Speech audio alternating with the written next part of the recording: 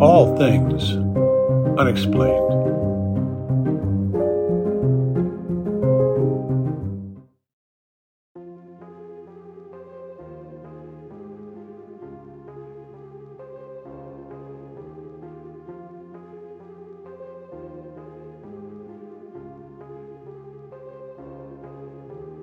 All right, this is Dr. Mouse with All Things Unexplained.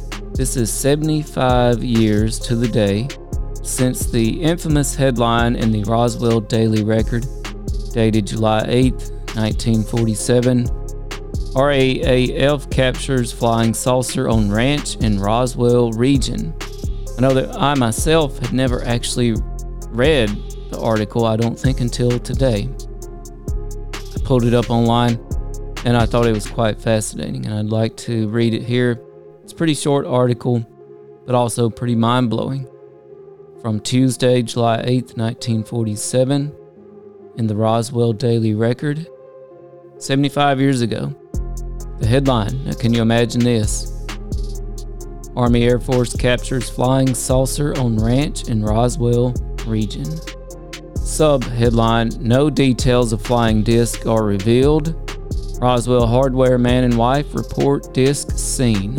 The intelligence office of the 509th Bombardment Group at Roswell Army Airfield announced at noon today that the field is coming into possession of a flying saucer. According to information released by the department, over authority of Major J.A. Marcel, intelligence officer, the disc was recovered on a ranch in the Roswell vicinity after an unidentified rancher had notified Sheriff Geo Wilcox here that he had found the instrument on his premises. Major Marcel and a detail from his department went to the ranch and recovered the disc, it was stated. After the intelligence officer here had inspected the instrument, it was flown to higher headquarters. The intelligence office stated that no details of the saucer's construction or its appearance had been revealed. Mr. and Ms. Dan Wilmot apparently were the only persons in Roswell who seen what they thought was a flying disc. They were sitting on their porch at 105 South Penn last Wednesday night at about 10 o'clock when a large glowing object zoomed out of the sky from the southeast, going in a northwesterly direction at a high rate of speed. Wilmot called Ms. Wilmot's attention to it, and both ran down into the yard to watch. It was in sight less than a minute, perhaps 40 or 50 seconds, Wilmot estimated. Wilmot said that it appeared to him to be about 1,500 feet high and going fast. He estimated between 400 and 500 miles per hour. In appearance, it looked oval in shape like two inverted saucers, faced mouth to mouth, or like two old-type wash bowls placed together in the same fashion. The entire body glowed as though light were showing through from inside, though not like it would inside, though not like it would be if a light were merely underneath. From where he stood, Wilmot said that the object looked to be about 5 feet in size, and making allowance for the distance it was from town, he figured that it must have been 15 to 20 feet in diameter, though this was just a guess. Wilmot said that he heard no sound, but that Ms. Wilmot said she heard a swishing sound for a very short time. The object came into view from the southeast and disappeared over the treetops in the general vicinity of 6 Mile Hill. Wilmot, who is one of the most respected and reliable citizens in town, kept the story to himself, hoping that someone else would come out and tell about having seen one, but finally today decided that he would go ahead and tell about it. The announcement that the RAAF was in possession of one came only a few minutes after he decided to release the details of what he had seen. And here's an important note. In contrast to this article, which appeared in the Tuesday, July 8th paper, on the very next day, that is Wednesday morning, July 9th, the same paper reported that the flying disc found near Roswell, 1947, was not a disc or saucer, but instead a weather balloon or weather device. Wow.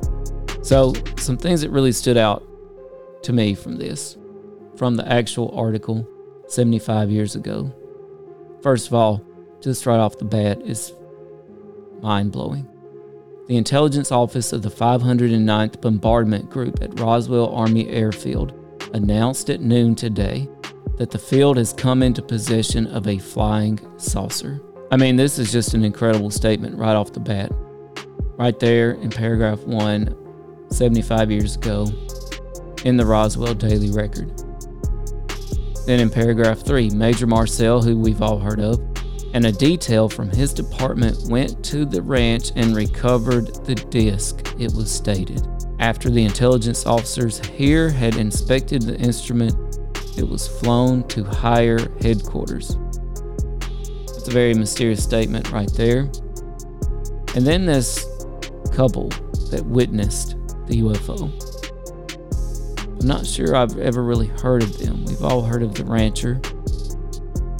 But how many of us have heard of Mr. and Mrs. Dan Wilmot, mentioned here in the article from 75 years ago?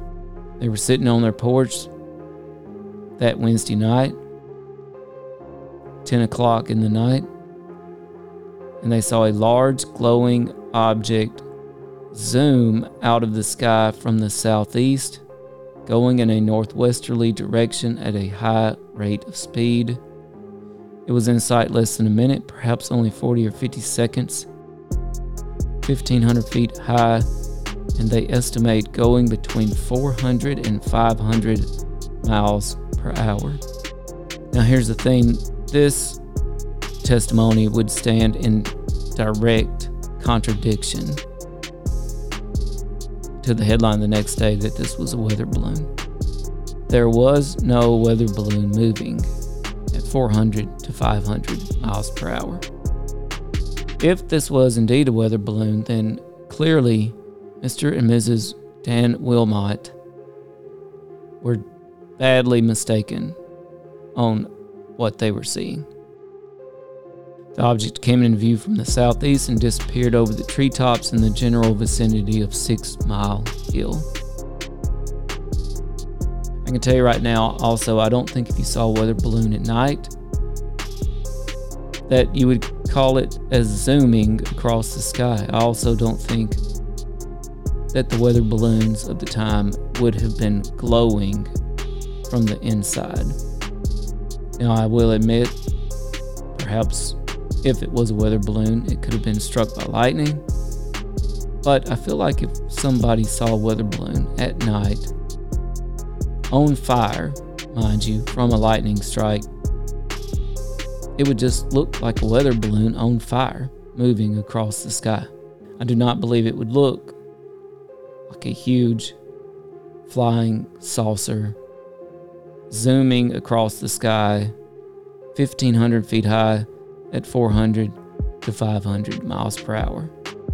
So I think that's one part of this case that has not been given enough attention, and that is the testimony of Mr. and Mrs. Wilmot, who were eyewitnesses to the UFO, or in today's lingo, to the UAP, the unidentified aerial phenomenon. Now, another thing I found fascinating was this revelation at the end of the article. The announcement that the RAAF was in possession of one came only a few minutes after he decided to release the details of what he had seen. He being Mr. Wilmot. So Mr. Wilmot did not want to reveal that him and his wife had witnessed this UFO streaking across the sky. Is it just a coincidence that only a few minutes after Mr. Wilmot decided to release his story, that the RAAF decided, hey, we're going to put it out there in the newspaper? It seems too much of a coincidence to me. Also, I've never really heard this properly explored. How is it known that Mr. Wilmot was going to put this out there? And what was the connection between that and the RAAF release a few minutes later? I'm intrigued by this revelation that these two things happened within minutes of each other. I would love to know more about that. So, Here's to the 75th anniversary from Tuesday, July 8th, 1947, the infamous Roswell Daily Record headline, RAAF captures flying saucer on ranch in Roswell region. Hope you've enjoyed this broadcast. Be sure to check out our giant-sized 100th episode when it comes out near the end of July 2022. Remember, this podcast is made possible by the generosity of listeners like you. Check us out on Venmo at Bigfoot UFO.